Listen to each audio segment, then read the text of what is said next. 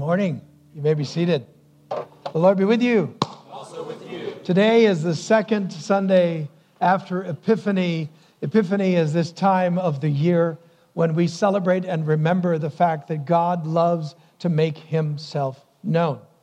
The reason the church historically has seized the calendar and said, let's remember certain aspects of the story that we're part of at different times through the year is to help us to stop in time and remember aspects of God's working in the world. It's not unlike the fact that we do birthdays or anniversaries where we stop in time, in space, and say, this is the day you came into the world. This is the day you were born, and we want to celebrate you. Of course, we celebrate you every day in some way, but this is a special day. That impulse to have specialness about things in time is ways that we form each other, ways that we value each other, ways that we allow each other to influence each other, right? And this is what the church has said. We need to stop. We all believe the gospel or a part of the gospel, but we have to stop and remember the different kinds of ways that God moves in the world. And so we do Advent and then Christmas, which is a time called Christmastide, which is more 12 days. We're still learning some of that. Some of us come from traditions that don't celebrate that. The closest you get to is you sing the 12 days of Christmas. So it's Christmastide. And now we're in the season of Epiphany. And this is the moment, all of us have had epiphanies. That's when things are a little unclear, and all of a sudden we go, oh, I see what you're saying, or, oh, I get what's going on in that movie. When it all kind of comes together, you go, oh, you have that aha moment. God loves to give us aha moments about him, where he makes himself known. It's called revelation, is the big word for it. And it must happen precisely because God is not really a thing to be seen, nor is he a person. He's the reason that things exist, and he's the reason that persons exist. He has personhood, but he transcends it. He's the reason everything is. And so he's so tucked into the fabric of the creation and beyond it that it is easy for us not to catch him, and he has to move in order for us to catch him, and he must will it in order for us to understand his working in our lives. Here's one of the oddities we know about God, is that he wants to be known, but he doesn't make knowing him an easy thing, right? Think of the incarnation. Here's God coming in flesh. Incarnation means to come in flesh. God comes in flesh in plain sight as Jesus, but he comes to the last place that anyone would actually be looking for Almighty God, in a baby. Right? If you were looking for Almighty God, you probably wouldn't have gone to Bethlehem and looked in a manger for a baby, right? And yet that's how he shows up. The infinite one becomes finite in the hiddenness of the world. And yet, even though he is hidden, he wants to make himself known. In our gospel reading this morning that we pulled from the lectionary, and by the by, we do that as a community. We read text and preach text from the lectionary. The lectionary is a carefully constructed document that puts together all of the readings through the Bible that over a course of 3 years, you're going to cover most of the arc of the story that we're part of. And so we commit to it. I mean, we don't always do it if we feel something special we should do.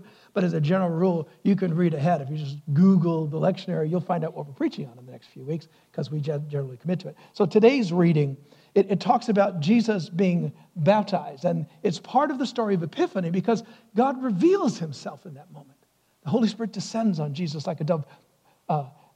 John, as he's baptizing him, he says, I got a testimony. I can tell you something about what happened here. I can tell you this is the Son of God. It was like a flashbulb, bam, I saw it. But it's real, right? There's an epiphany that happened. And God comes out of hiding, and yet the truth is, incidents like that, or the incident of the water to wine is another one that Epiphany uses, and the incident of the Magi coming to Jesus. These incidents, even though they're kind of God popping out, they're more like flashbulbs. It's not lingering knowings. And God is clear, but not super clear. God is there, but not too obviously there, and you could miss it. There are a number of ways that God has chosen to make himself known in the world. And through Christ, we know, through creation, through sacred text. But there are ways that are obscure enough that if you're not interested, you'll miss it. Because God is only found by those who seek him. But what we're going to focus on in the next several weeks is not just how God is revealed in those ways, but how he makes himself known through the church, through people like you and like me. What you discover through reading the Bible is that faith is not just supposed to be parochial. In other words, it's not just to be for you and a few you know well. But faith is for the world. Our faith is to be shared with the world. We're called to share our faith. Now, if you're anything like me, you start to shut down right about now, because one of the messages I hated as a young Christian was the idea that I was supposed to be an evangelist on some level, because evangelism messed with my head. That I needed to preach to people and tell them there was a heaven to gain and a hell to shun, right? That kind of aggressiveness. I thought evangelism for me was a very violent thing. And I thought I had to convince and argue and defend and coerce and get people saved. I remember one night sitting as a 15-year-old on my bed, and I'm thinking about heaven and hell, and I'm thinking, this stuff is real. It's got to be real. I think it's real, right? So provoked by it, I thought, people are going to hell. I got out of my bed, put my clothes on, went out in the street, and the first car that came, 1 a.m, car way down the street comes down, and I'm waving the car down.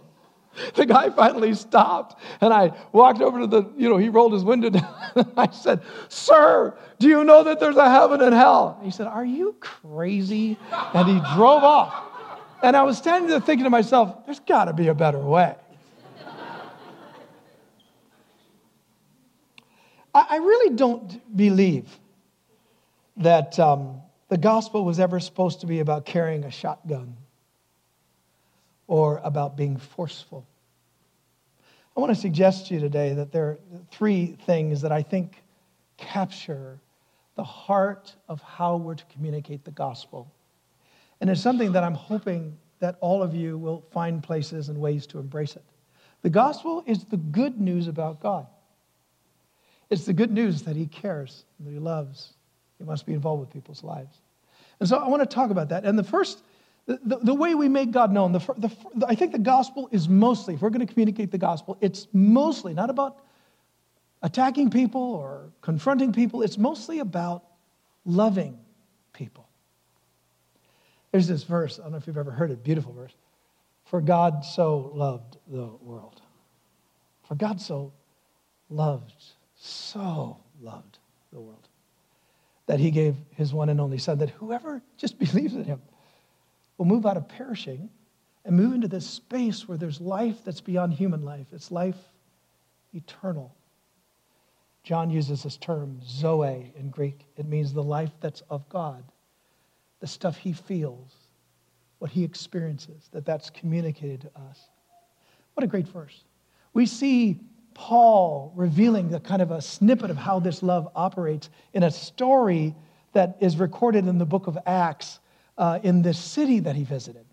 And it says in Acts 14, starting in verse 8, in Lystra, there's this guy crippled in his feet who was lame from birth and he had never walked. And he listened to Paul, and as Paul was speaking, Paul looked directly at him and he perceived somehow that this guy had faith to be healed. That's interesting. And he called out, "Stand up on your feet, guy." And at that, the man jumped up and began to walk.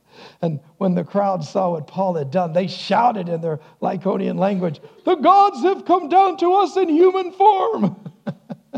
In other words, they missed the point.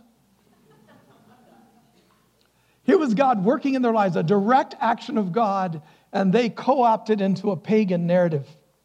They co-opted into a false narrative. But what's beautiful is Paul doesn't get upset. Nobody gets upset. God is not upset. God doesn't care. I mean, you know how many people in your life right now that God does stuff in their lives, and when he does, they don't give him credit. They don't give him thanks. They even give thanks to the wrong place, to false places. God's not upset, and nor is God not still loving them. But you know why? Because God is reckless in his love. He is incautious in his care. And so we read on. It says that they said, "You're the gods that have come from us." And Barnabas and they called Zeus, and Paul they called Hermes. These are Greek gods because he was the chief speaker. And then the priest of Zeus, this pagan priest whose temple was just outside the city, they hear about it and they bring these bowls and wreaths to the city because they saw the crowd and they wanted to offer sacrifices to Paul and to Barnabas. I mean, this is like wild, cultic, crazy praise the gods stuff, right? And so as they're beginning to do that, the apostles, Barnabas and Paul, heard of this, and they tore their clothes. They rushed in the crowd saying, guys, wait, why are you doing this? We're just guys like you. We're human like you. We're bringing you good news.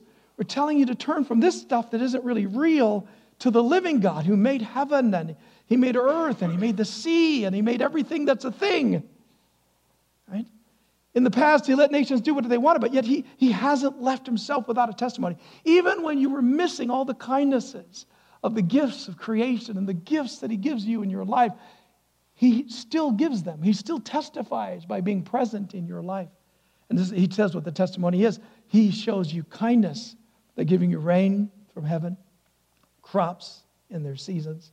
He provides you with plenty of food, and watch this, and fills your hearts with joy. Think of that.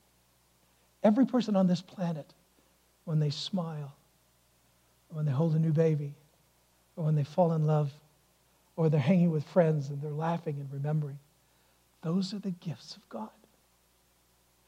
It's his testimony that he's given humans life, and that the human experience is gift, and that all that's around them is gift.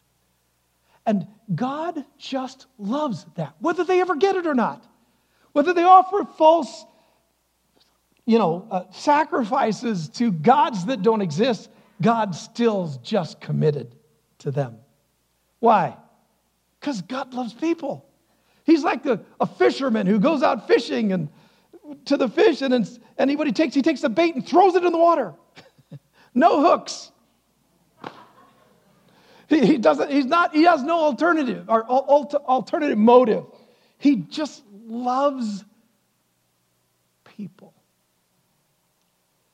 There's a kind of recklessness about it. Matthew 5, Jesus says the same thing, and he's talking to the disciples. He says, you've heard that it was said, love your neighbor and hate your enemy, and that just makes sense to me. Right? Love your neighbor, that's good. Hate your enemy, that's safe. But he said, let's change this up. Love your enemies and pray for those who persecute you. This is not intuitive, Jesus. This just does not make sense, right? He said, why do you do that? Because then you're most like your father. You're like sons of your father, which means the father loves enemies of his.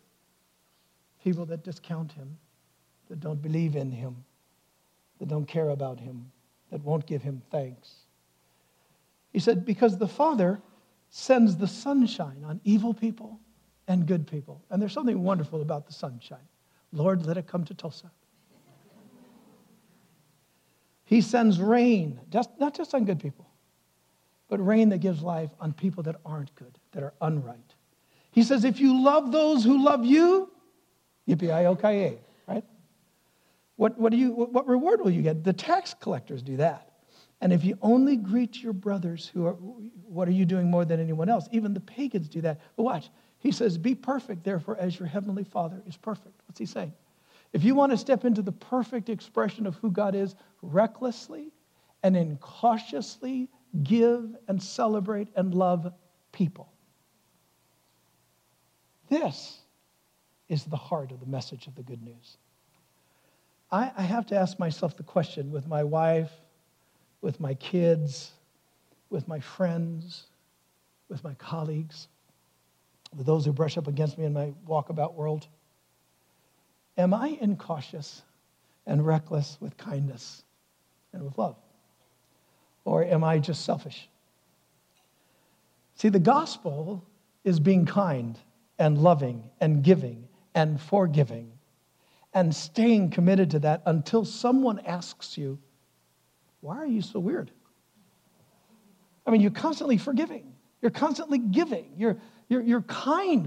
What's up? I mean, I'm kind of being mean to you, and you come back at me with kindness. I slap you on the one cheek, and instead of reacting out of that pain, you're turning the other cheek, and you're responding from a different place. What is that about you? If no one ever asks you why you live in a kind of zone that seems to be kinder than most people, more loving and caring than most people, then you're not being if they never ask you, you're not being a very good icon of God. An icon is representative. You're not revealing him to anyone.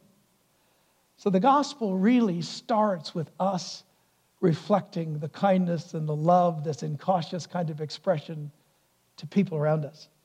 And I think, secondly, the gospel is about waiting for the question that emerges from that kind of lifestyle.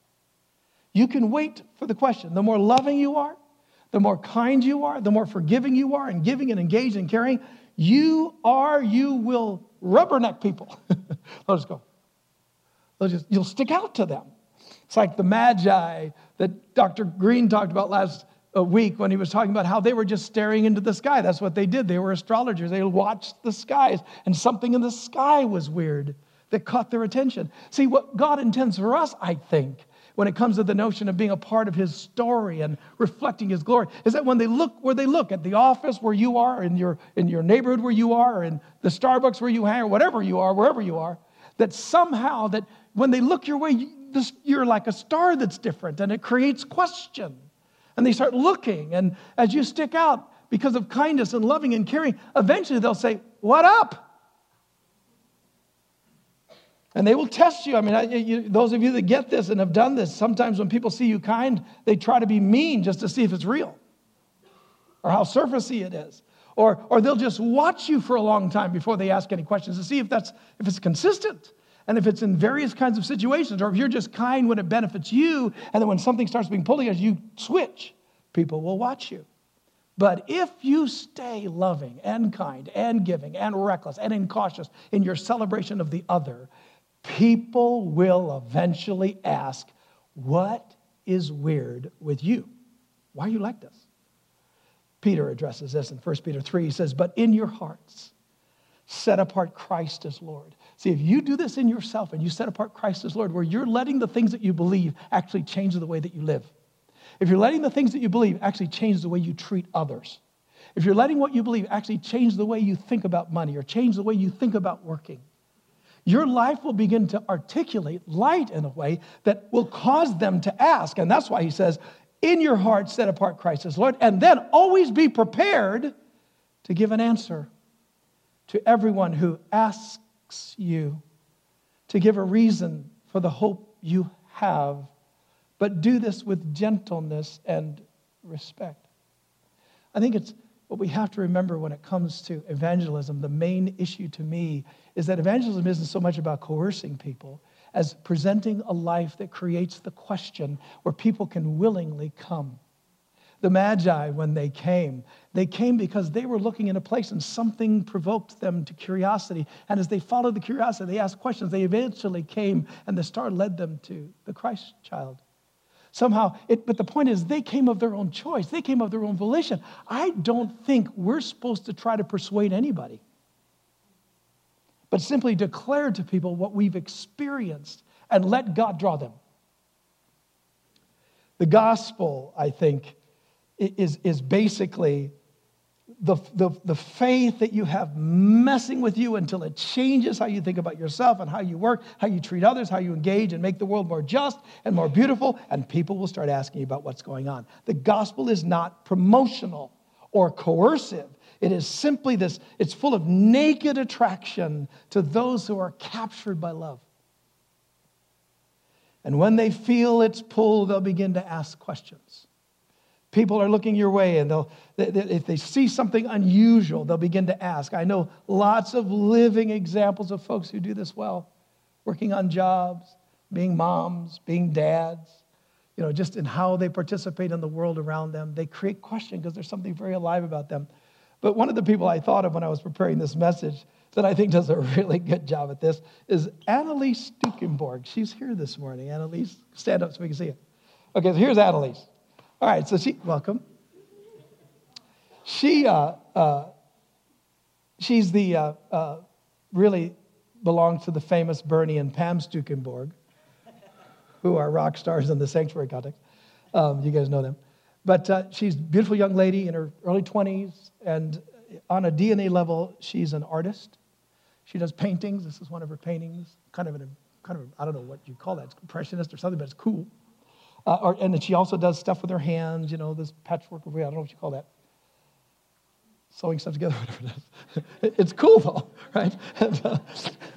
And, this past year or so, She's been a missionary at a missionary school in Mexico that teaches students how to learn languages, and not just Spanish, but they engage with culture so that the gospel can sort of leak their way into the culture in which they live. And Annalise wants to go somewhere remote where there's no necessarily a bunch of Christians living. And her goal is simply to live well and somewhere in that world as she's living until someone begins to ask her why. This is how she describes her strategy for revealing the world to Christ. I'm quoting from an email, quote, "By observing how people live around me and allowing my concepts to just be concepts and not right and wrong, I can become integrated and a member of their community. I must let go of my instincts of how to accomplish a task, whether that is buying milk or exiting a party graciously, and do it their way. This can only take place through deep relationships." And she's talking about reaching the world, and there's no bullhorns involved. I love that. She goes on talking about how some of the places that she may end up will be places of isolation, places of hardship, and because she believes she wants to be involved with the developing world. And she says, quote, "I can bear suffering. I know life on a different continent will bring much more than exciting adventure and often difficult times and frustration, if not outright danger. However, there's no earthly joy that can compare or pale the glory I know in Christ. This is my ultimate satisfaction. And in the last months, I have seen the impact that it has when I hold it close to myself daily. In many ways, my heart has been exposed by how quickly I turn to something earthly for happiness or comfort instead of Christ. I'm being refreshed in what it means to be actively content and to hold tightly to Christ, but loosely to the ever-changing circumstances around me." Sounds like an old person talking. That's awesome. Old soul. I love it. She goes on, "Though many elements of my life will look different across the world than here in the States, those are just external differences. Where I live and what my job is may change, but my purpose does not. Also, in the day-to-day differences of a new culture, my identity in Christ will keep me grounded as I adjust to new food, new climate, new family structures, new clothes, new concepts of space, and all the others. Christ is our incredible example of giving up his identity to become like people in order to bring humanity into a redeemed relationship. He is the life and strength within me and the example I've been commanded to follow." Sweet!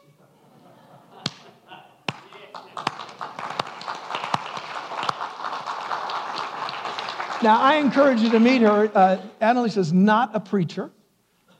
She does not have a mega personality that overwhelms everyone. When you talk to her, you're struck by her gentleness. You're struck by her listening skills. She always sees you. You wouldn't be intimidated by her presence or public persona, but her choices to enter a life of sacrifice, just to live in a way that creates a question in those around her, that's pretty intimidating. She is a true evangelist. She is what we are called to be. Mark 16:15 says it this way. Jesus said to them, he says right before he takes off into eternity, "Go into all the world and preach the good news to all creation." Again, the image in my mind was always of a guy with a bullhorn in a public place talking 1,000,000 miles an hour, coercing people that if you don't repent now, I'm going to keep talking to you. And so we come to Christ just to get rid of them. It's overstated, but I like overstating things. I think Annalise is a perfect exemplar of the evangelist we want to do. And if she's willing to do what she's doing, leaving the possibilities of career, family, income, to go to people that she doesn't even know, and to live in their context and to do her art and her work with her hands in the hope of creating questions about God, maybe we could rethink how we're doing what we're doing here in Tulsa. And whether we go to work or at Starbucks or the office or the clinic or go to classes, or if we provide a home for our children, maybe all of life is ministry. What if our everyday rough and tumble world and life? What if it matters? What if that's the place where God wants to make himself known? And to be flashbulbing to people's lives around us, to create questions. And what if the way we reach the world isn't just by talking over radio or television or trying to give people tracts? I'm not against all those things. I think they have their place in certain ways. But we have way overthought this to be the case of that. The idea of evangelism, to the point where I think true evangelism has been lost.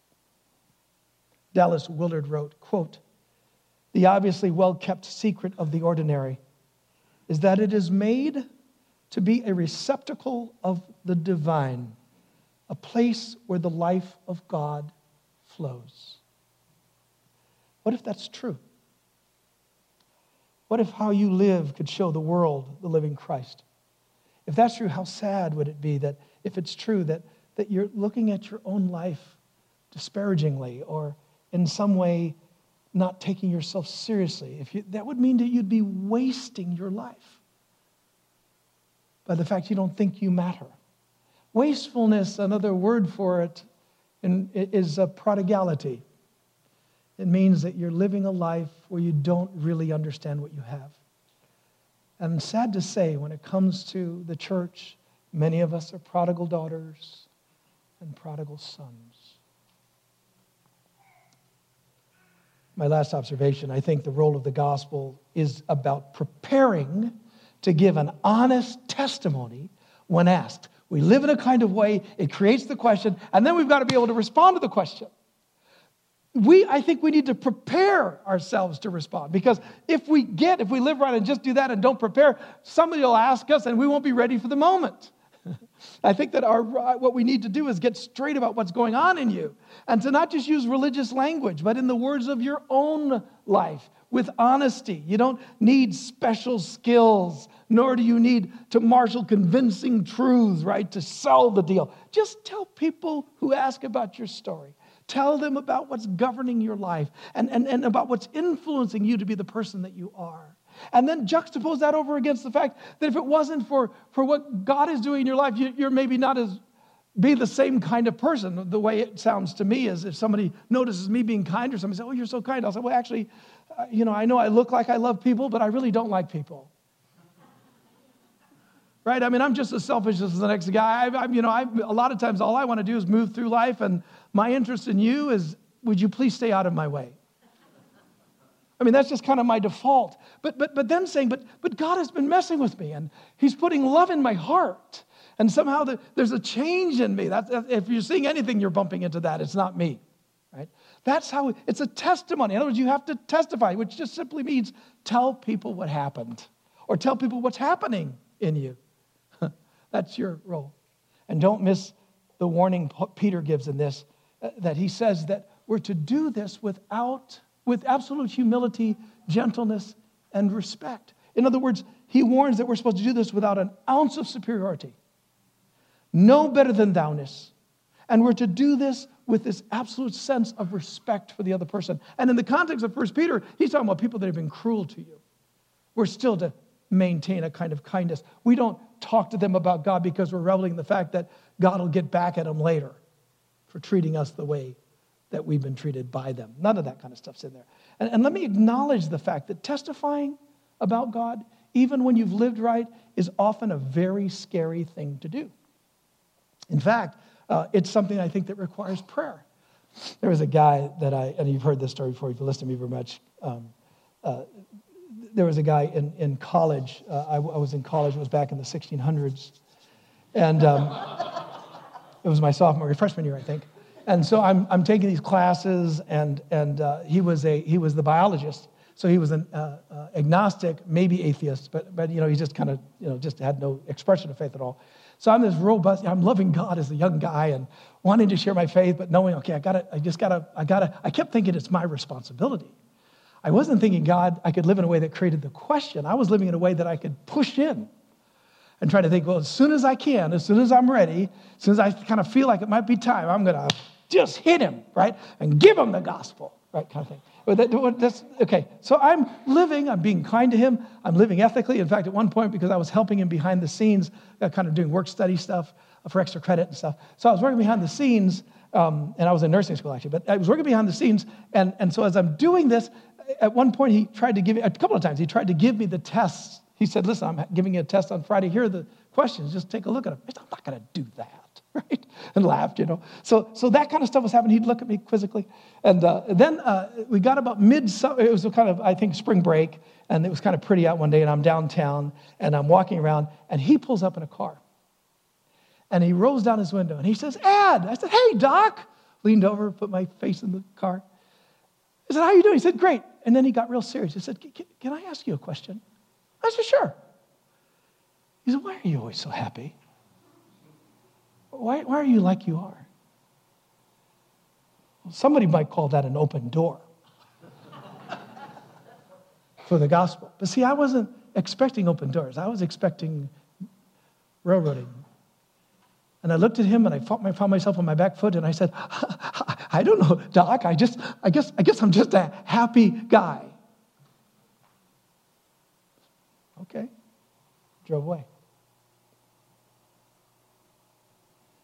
I sat there and I thought, you stupid. 3 months went by. It bothered me so much. I finally called him up one day and I said, Doc, do you remember when you had... And I started trying to explain to him. He didn't want to talk to me. It was a moment. It missed. I get what Paul says here when he asks the people to pray for him. This is Ephesians 6. He said, would you guys pray for me? That whenever I open my mouth, words may be given to me so that I can fearlessly make known the mystery about the gospel, for which I am an ambassador in chains. Would you guys pray that I can declare it fearlessly as I should? So I think one of the reasons we should pray about our days is simply to say, God, would you, as I'm living well, would you help me catch the places where people ask?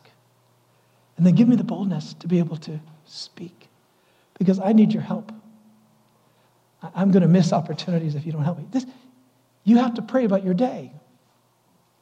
You have to ask God to help you be a part of being open and listening as you live out this kind of life. So let me ask you. Have you faced your responsibility as a believer to make God known in your world? What if the most some people will ever see of God is you?